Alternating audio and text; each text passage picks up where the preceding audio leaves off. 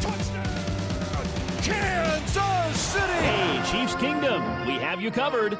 Joining Sports Daily Live, executive producer of the Chiefs Radio Network, Dan Israel.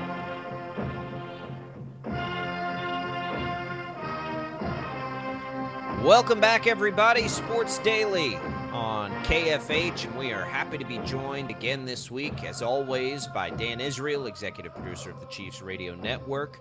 We'll get right into it. The Chiefs get the Jaguars this weekend, but let's look back at the game against the Titans first. Dan, a common theme among Chiefs fans I've heard this week that was one of the most frustrating, strange games they had ever seen.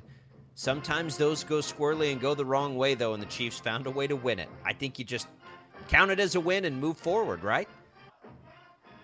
We'll connect with Dan there. Not sure. We'll let Jad get that connection remade again. Tommy, I'll ask you the same thing.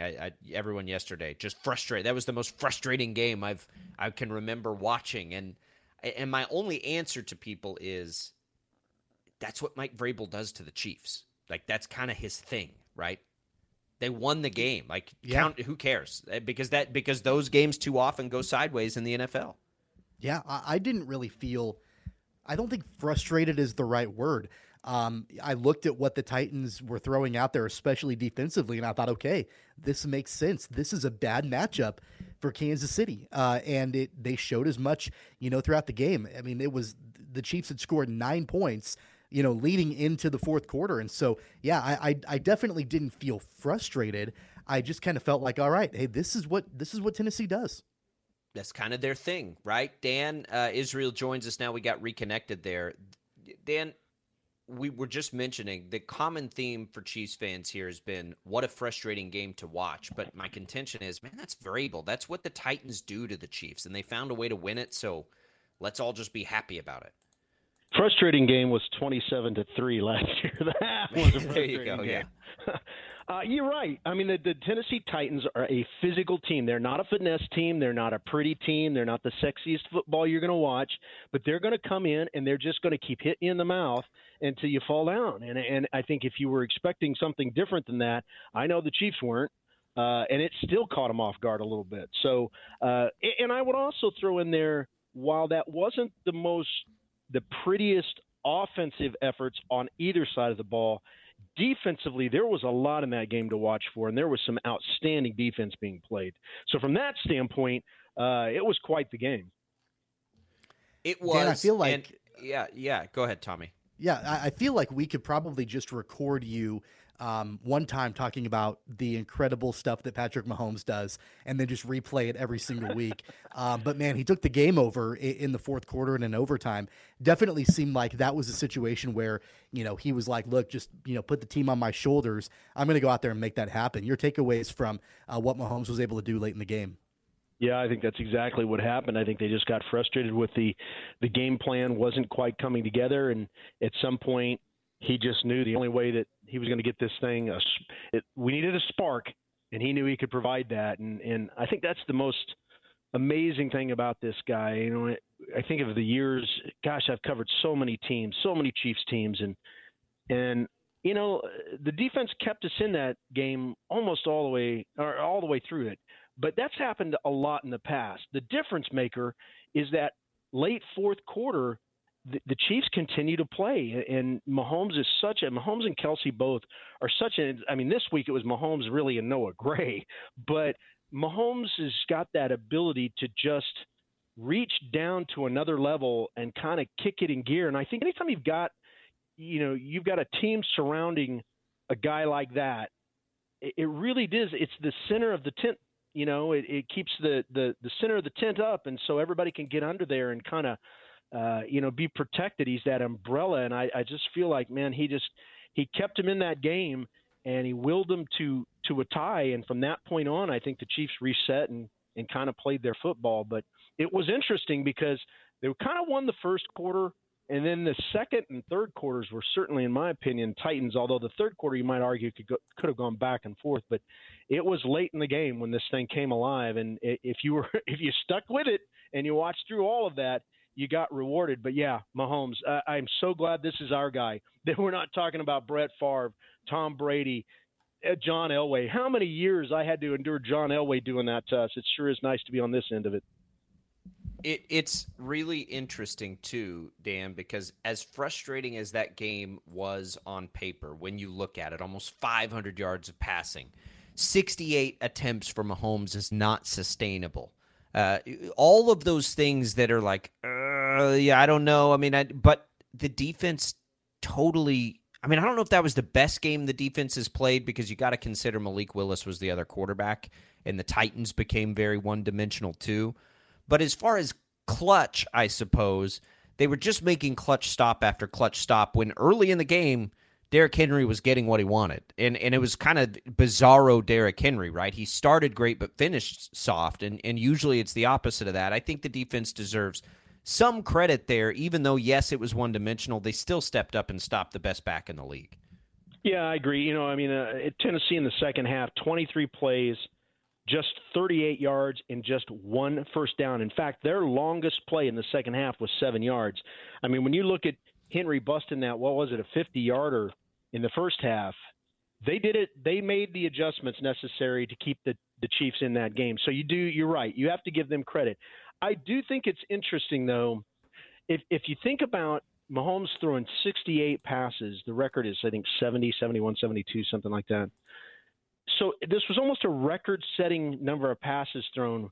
But guys, if I were to show you the highlight of him throwing the ball at the end of the game, would you say that was a tired quarterback? I wouldn't.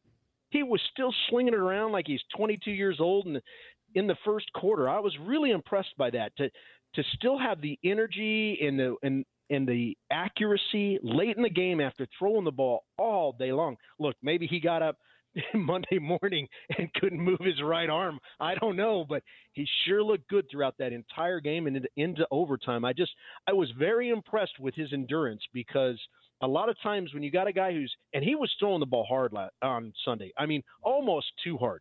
There were some plays where I think if he'd put a little more touch on it, he could have completed those. He threw one to Kelsey about 7 yards away, and I thought he was going to throw it clean through Kelsey. It even bounced off of Kelsey's hands. That's how hard he threw it. But I felt like he really had endurance there that was beyond expectation for as many plays, as many throws as he had, and as long as that game was. That was a long day at the office, gentlemen. I don't know if it felt that way watching it, but I can tell you working it, we were exhausted by the time that thing ended. Let's talk a little bit about, you mentioned the defense and the adjustments that they made in the second half to really try to limit Derrick Henry. We know what Tennessee lacks, and it's the passing game. And Malik Willis looked in over his head quite a bit, especially down the stretch. And we know that he didn't complete, any passes to any wide receivers during the course of that game. But I really felt like, Kansas City in the first half, the game plan going in had to have been just stacking the box and really trying to limit Derrick Henry. But there were some plays in that first half where, they sold out on Derrick Henry. That kind of left Malik Willis with openings to be able to use his legs to get first downs. That really didn't happen a whole lot in the second half. Talk a little bit about the adjustments that Steve Spagnuolo made defensively in the second half to not only limit Derrick Henry, but to also be able to get pressure and sacks on Malik Willis. I think one of the main things they did was just to slow down a tick, to not quite over pursue. They were selling out so hard that sometimes they would just go by Derrick Henry or Malik, whoever had the ball. And I agree with you. I'm not sure why they didn't run Malik more because he was fairly effective with his legs, and it gave them a weapon that they don't have with Tannehill. I thought he made a couple of good passes early in the game.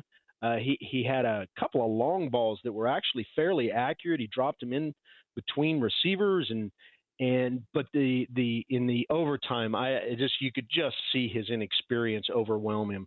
I think the Chiefs are fortunate that wasn't Ryan Tannehill back there because I suspect Ryan Tannehill might have pulled something out that in overtime where Malik Willis I don't think Ryan Tannehill at least would have taken the 2 sacks. Let's put it that way. But Malik seemed just a little overwhelmed there. But I think in general what the Chiefs did was just to say, hey, look, let's protect the edges first, then crash in. Don't just crash in with reckless abandon because if he gets by you, whoever it is, if they get by you, they're going to be wide open. There's nobody back there to protect that. So, and we saw that in the first half, right, with a couple of big plays.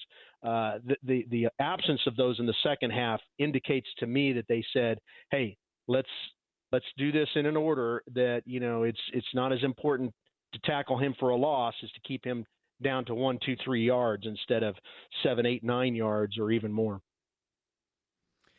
Dan, when we talk about the Jaguars, they're an interesting team.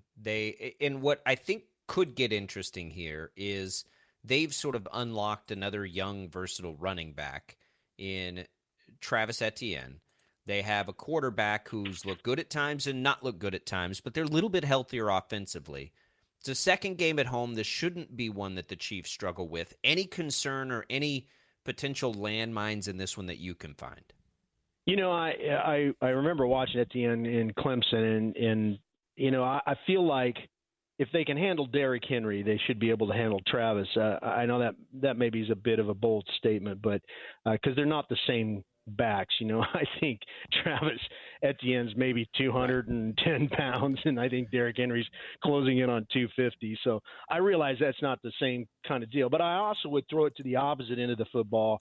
And while the Jaguars are also a 34 defense, which is what the Titans are, they do not have Jeffrey Simmons. They do not have Autry. They do not have Dupree. So as good as their defense can play, they're not the Titans defense where they can pressure Mahomes, because I really felt like that's what the Titans were doing to Mahomes. They were pressuring him so hard, just not giving him time to do anything.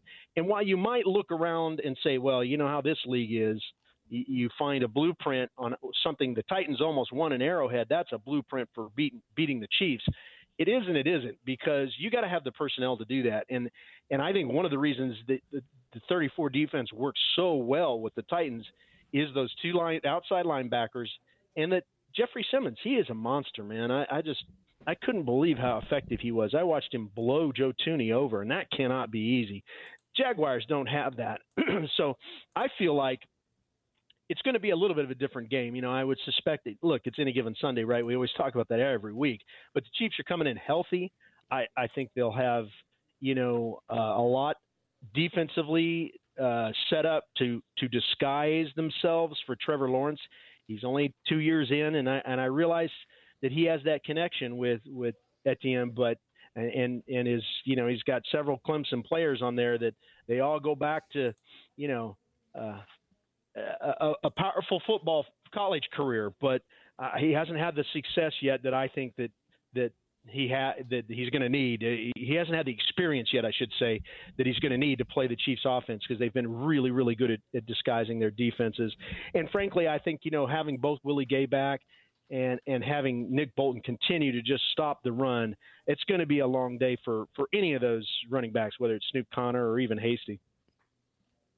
All credit, going back to the Titans game, obviously goes to Mike Vrabel and what they were able to do defensively. But the elephant in the room, I think, moving forward, at least for me, is the production from the running backs. We've talked about it multiple times. Pacheco, Edwards-Helaire, McKinnon, neither one of them, or none of them, any of the three, got anything going against Tennessee. A lot of that had to do with what Mike Vrabel was throwing at Kansas City offensively. But, I can't imagine a world where the Chiefs want to have Patrick Mahomes throw the football 68 times and have 5 rushing attempts for Pacheco, 4 for Edwards-Helaire, and 3 for McKinnon. The balance was way off. A lot of that, like I said, the game plan that Mike Vrabel threw at them. But do you see any sort of concern moving forward, or is that an aberration as far as just the lack of effectiveness from any one of the running backs? I would say it always gives you concern, but I would say more than anything, that is really the way the Titans are designed. I mean, you said it. Vrabel was a physical defender, and that's the way he's constructed that. And you had just a litany of physical defensive moments. And when you've got a very physical defense like the Titans do, that creates, they play run first. And they play pressure the quarterback versus coveraging. And so those two things don't go together. Having a great running game and having a physical up-front presence, a strong front seven like that, to me, don't go together. And so I would expect that the Chiefs would not have been able to run the football against the Titans very well. I wouldn't have expected it to be quite so little rushing, I mean, I think the Chiefs had less than 77 yards of rushing. That I would not have expected. But I think it's more an aberration that was created by the Titans and the way the Titans defense is constructed than it is going forward. I really feel like, guys like Jerick McKinnon, you're at a huge disadvantage when you're going up against some of these guys that are almost 320 pounds on the defensive line. That's just so much to ask a lineman to help you you've got to be able to push through that. And the smaller you are, the tougher that is. Pacheco certainly is better equipped for that. But I think the Chiefs were very disappointed in that they couldn't get the rushing game going. But I think it's too early to call that a systemic issue with the running backs yet. I do think that's something they're going to try to have to kind of correct this week. The 34 defense should be something you could run the football on, right? I mean, in my opinion, you should be able to run the football on them.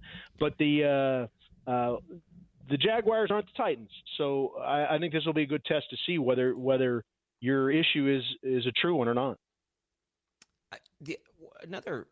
And this could go to the run game too. What did you think of the offensive line in that game? Because it seemed like, especially on the left side, and Orlando Brown, that was certainly not his best game. I think we see some of the things why the Chiefs wouldn't make him the highest paid left tackle in the league. How big of a concern this year do you see that? Because they kind of just got bull rushed around a little bit in that game against the Titans. Well, I'll choose my words a little carefully here because I sit next to people on the plane that would not like what I'm about to say. Sure. But, I'm very disappointed in Orlando Brown. I think Wiley, my expectations for Wiley are a little different than Brown, okay? And I knew that Brown was going to have his hands full, but I felt like he's kind of underperformed a little bit all year long.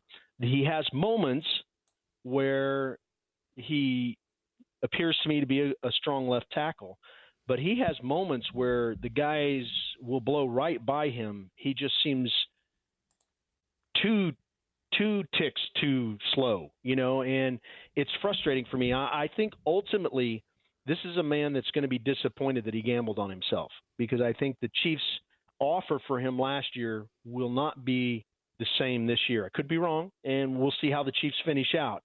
But I don't think he's put anything on film at any point to say I was frankly shocked, guys, that he was a Pro Bowler last year.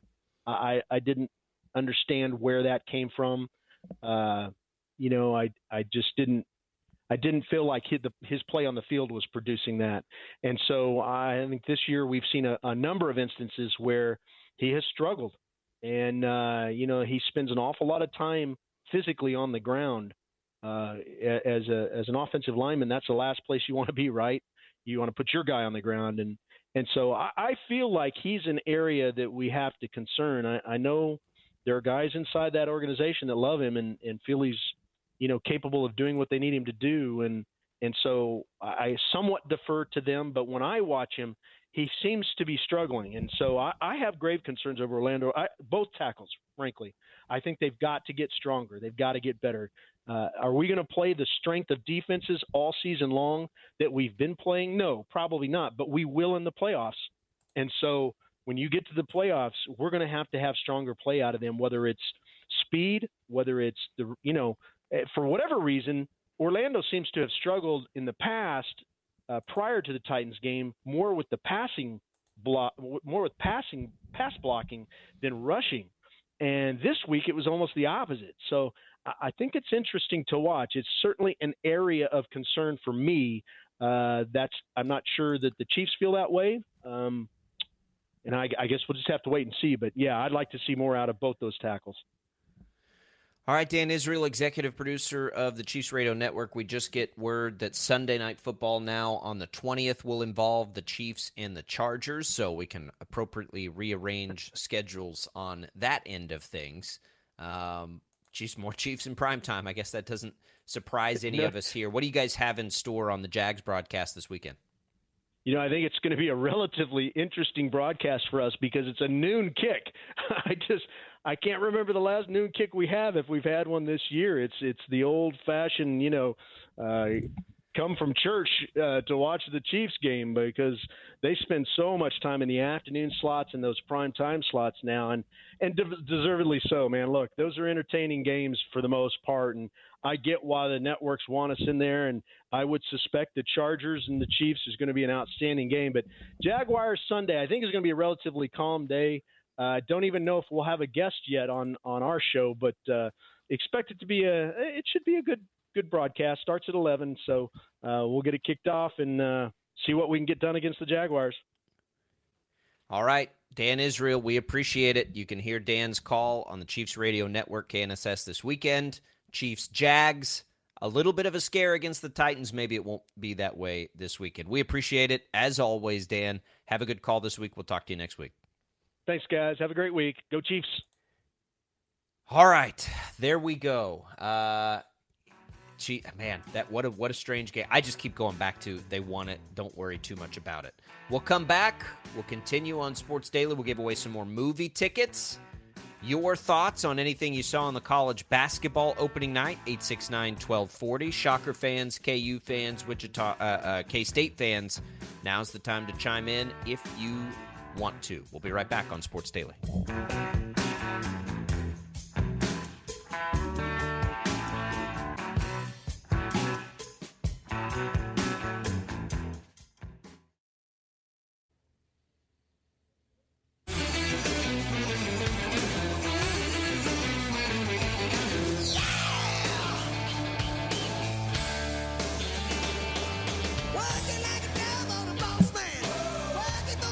All right, welcome back, Sports Daily, KFH. Been a packed and fun show as we got each of our three Division I men's teams opening their seasons last night. Just chatting it up with Dan Israel from the Chiefs Radio Network. If you missed any of that, you can always go back and listen. KFHradio.com.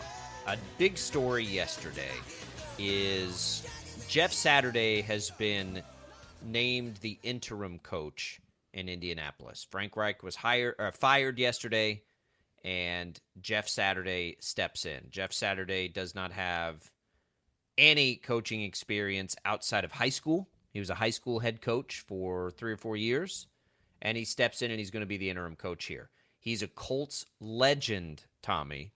I think pretty widely respected among his peers. If you've ever seen him on TV, he's a smart guy.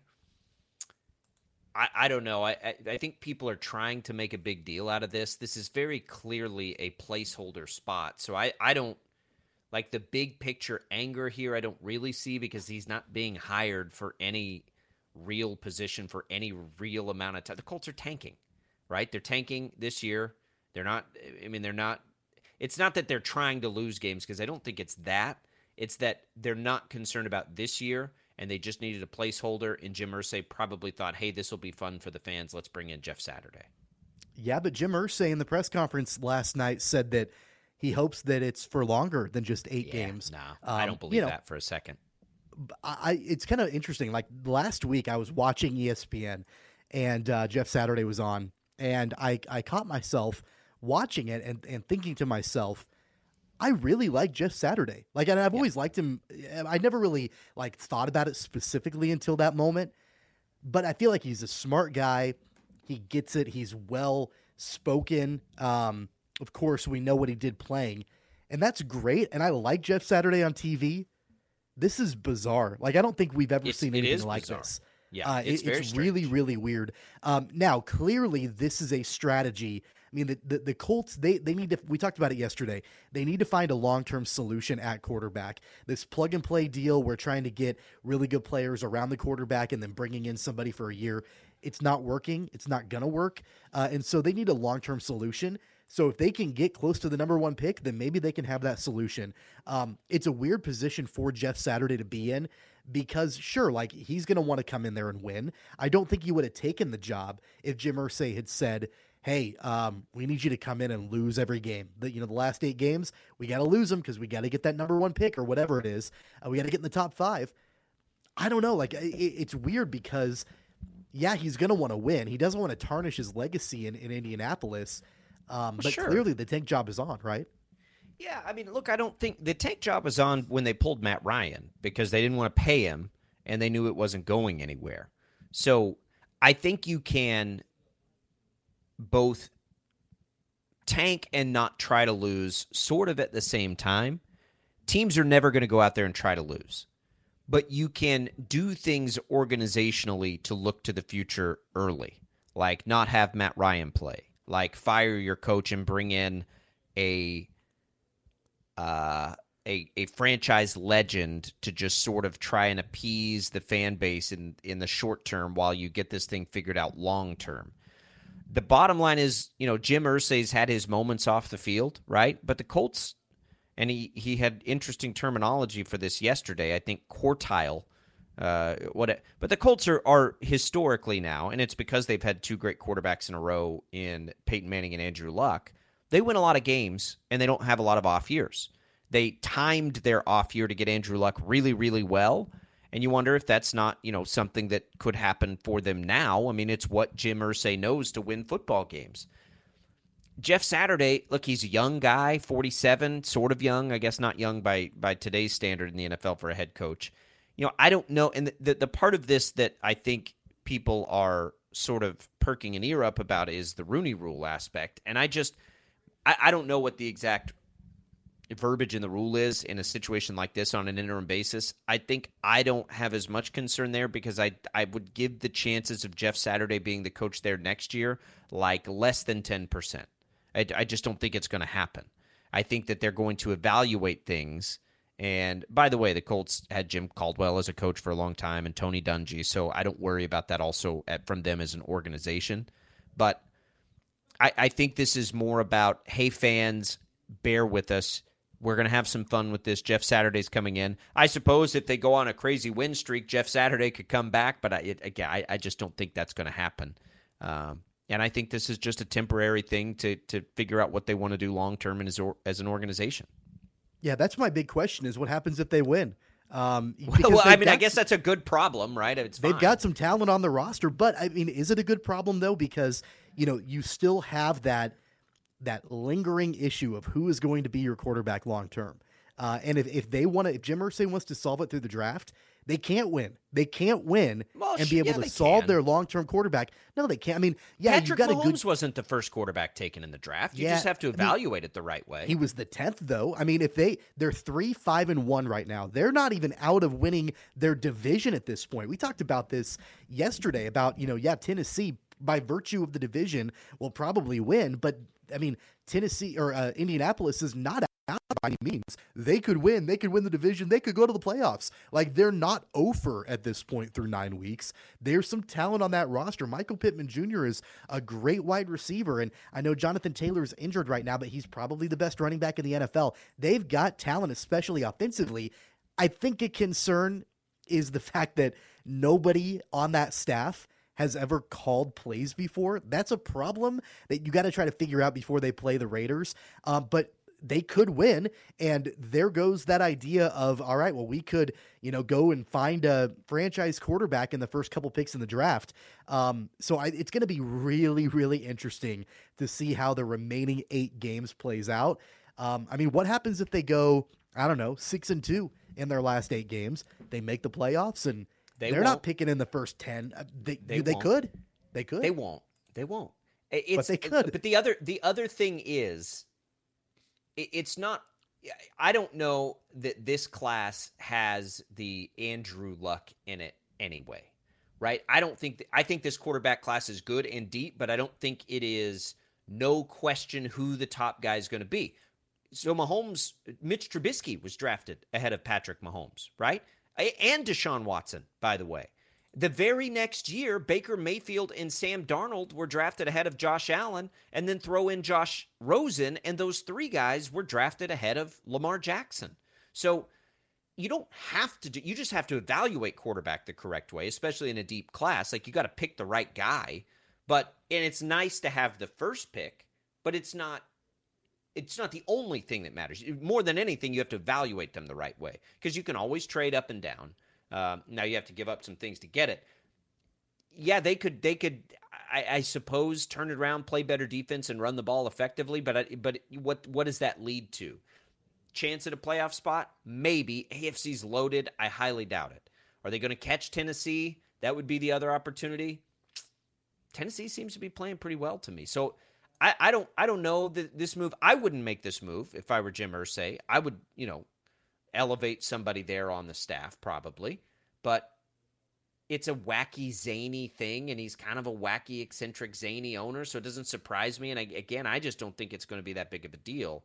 I think that they're going to lose plenty of games down the stretch to be in a position to draft a quarterback, and they'll make their change at coach in the offseason. Well, my counter to that is, if they don't have the luxury to draft a quarterback like the Chiefs did with Patrick Mahomes and give him a year to develop behind Alex Smith. That's what Kansas City did. Indianapolis doesn't have that luxury. They've got to make sure that they draft a guy. If they want to go that route, they need to draft a guy that can start right away. And that's really going to limit the number of quarterbacks. Like Josh Allen didn't start right away in Buffalo. He took a little bit of time, to get ready for that. So they don't have that luxury. And the plug and play method hasn't worked for them. So they're in a really, really difficult position because they've got to make sure that, they evaluate well. And sure, you could find somebody late in the first round or in the second round or something like that. But they need to make sure that that person is ready to play right now. That does limit the quarterbacks that you can draft that you can plug right into an NFL roster right this second. It's you gotta the Colts. The difficulty the Colts face to me right now is evaluating what they are as an organization. Are they a team that thinks they can compete next year or not? And good luck, because I don't know the answer to that. I think they could be. I think that's optimistic. I also think there's a really good chance they're not. So you don't have to draft a quarterback and play him right away. The first thing you have to do is draft the right quarterback. If they're not ready and you want to bring in Andy Dalton or whoever it is to fill the gap while you get that quarterback ready, the most important thing for that organization to do is to solve quarterback, right? How that happens, I think it depends on the player. If they have the guy that can come in and start right away, good for them.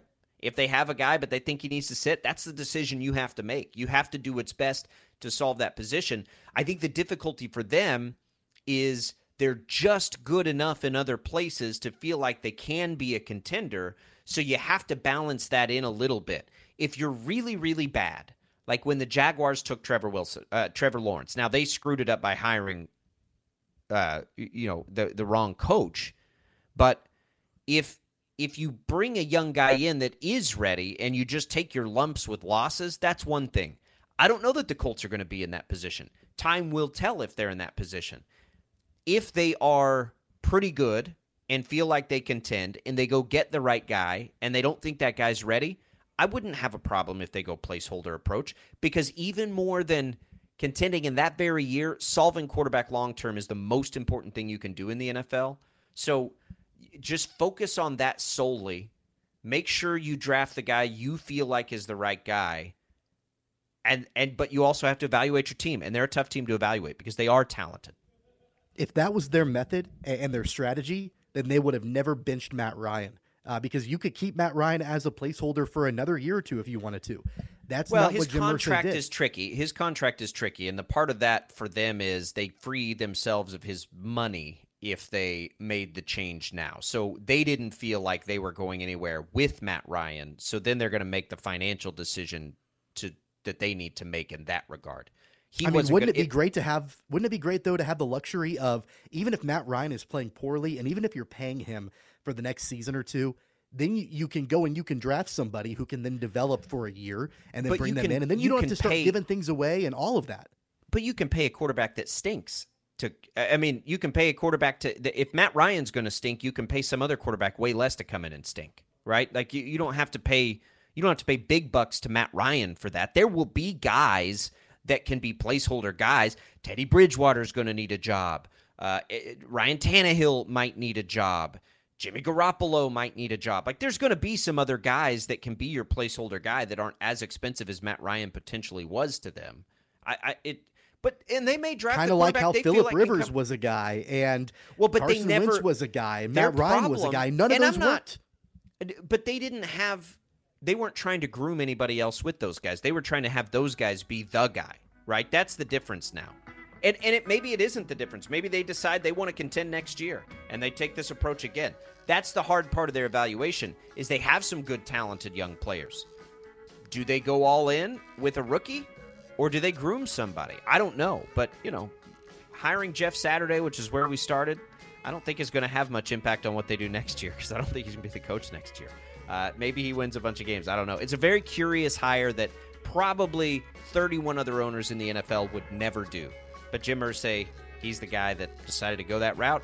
I don't know. Maybe the Al Davis family would make a decision like that. But it's a strange move.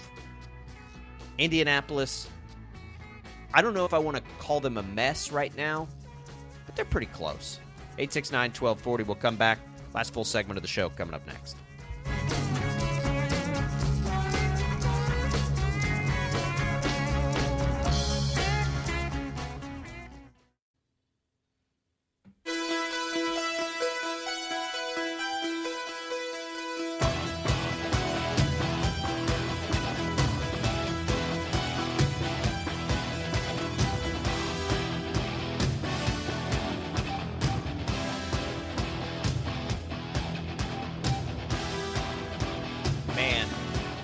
This song, still my favorite hype song ever, Tommy, I think, which is just strange, but I just can't quit it.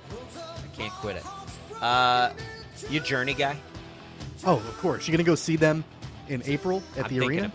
I'm thinking about it. I'm gonna have to get over my sticker shock, I think, but I've thought about it. I always wonder, like, radio guy, that you're a good resource on this. Like, who is the greatest American rock and roll band of all time?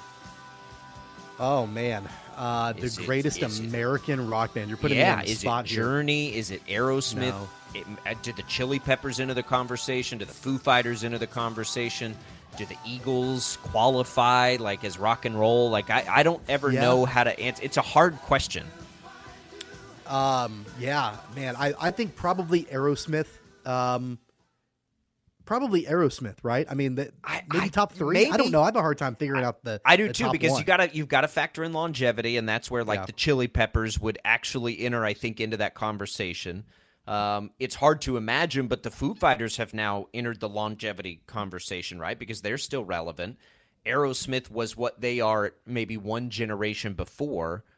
Metallica, are they rock and roll or are they metal, right? Like, I don't know. If you qualify Metallica as rock and roll, it's probably Metallica because of just success. But I'm not sure they qualify as rock and roll as much as metal. I don't know. I think maybe the Eagles would be in the top three. Maybe like the Eagles, Aerosmith, But isn't Journey there? Yeah. I mean, I think Journey gets overlooked a lot because I do too. Just the sheer like radio friendliness of what Journey is now, like on the classic rock side. And that's not a knock on them. You can't miss with the Journey song. Like, you can't miss. I always ask people that, and sometimes we bring up bands and we forget they're not American, right? Like, it's like, oh, AC/DC for sure. Wait, no. Right. Queen. No, wait, hang on. Like, it's a hard question. I love that question because it really is kind of hard Stones, to answer. Yeah, like they're not American. There's too many. Yeah. It's a fun one. There are a lot of bands though that rock. That, like, where's Muse? Led Zeppelin, from? Not American. Not American. Where's Muse from? Because I think they're a great rock and roll band. They're never mainstream enough to be this, but I think they're like Australian or English. I don't know. I think they're not American. I know that. Yeah. And rock and roll U2's not American. Nope. Rock and roll sort of died too. Our intro song comes from Jet, a band I had all the hopes in the world for to be like the next great rock and roll song, but it's like a dying genre. My girls, and now my son to a lesser degree because he's not quite old enough, like, my girls and I we call it Rocky Roll. Like, we love just rocking out to whatever. Like, they're into it. They love it. We had so when we first introduced Rocky Roll, like, I had them throwing the goat, right? Like, I was like, yeah, this is how you throw the goat. You head bob and you do all this fun stuff. And then I was like, oh, wait, they're in preschool and pre-K. We can't have you throwing the goat. So we changed throwing the goat to a peace sign. So now when they do Rocky Roll, they throw the peace sign and jam out. It's fun. I love rock and roll. I love Journey. And yes, I might go see them. I think it'll be a blast. I'm mad that I didn't go see Metallica. I'm pretty upset with myself. I'm really mad that I didn't see the Eagles before Glenn Fry died. That was like they came to Wichita. I didn't go. I thought, I'll have another chance to see him. Nope, didn't get a chance to. I love the Eagles. I'm not sure that I would say they're a rock band. That's the only reason I don't ever say Eagles in that, because if you can qualify Metallica as a rock band, then you can. Well, qualify I don't though. I would say band. Metallica's metal, because if Metallica's a rock band, you can't argue with their success, and you'd have to just give them the nod, right? Because they've been so insanely popular. But I don't think they are. Not like rock and roll, like some of the foreign bands that we've discussed here. It's a great topic. Spend some time with it. Think about it, because American rock band, it's kind of a loaded question. We'll come back. We'll put a bow on Sports Daily or Rock and Roll Daily, whatever it is that you choose.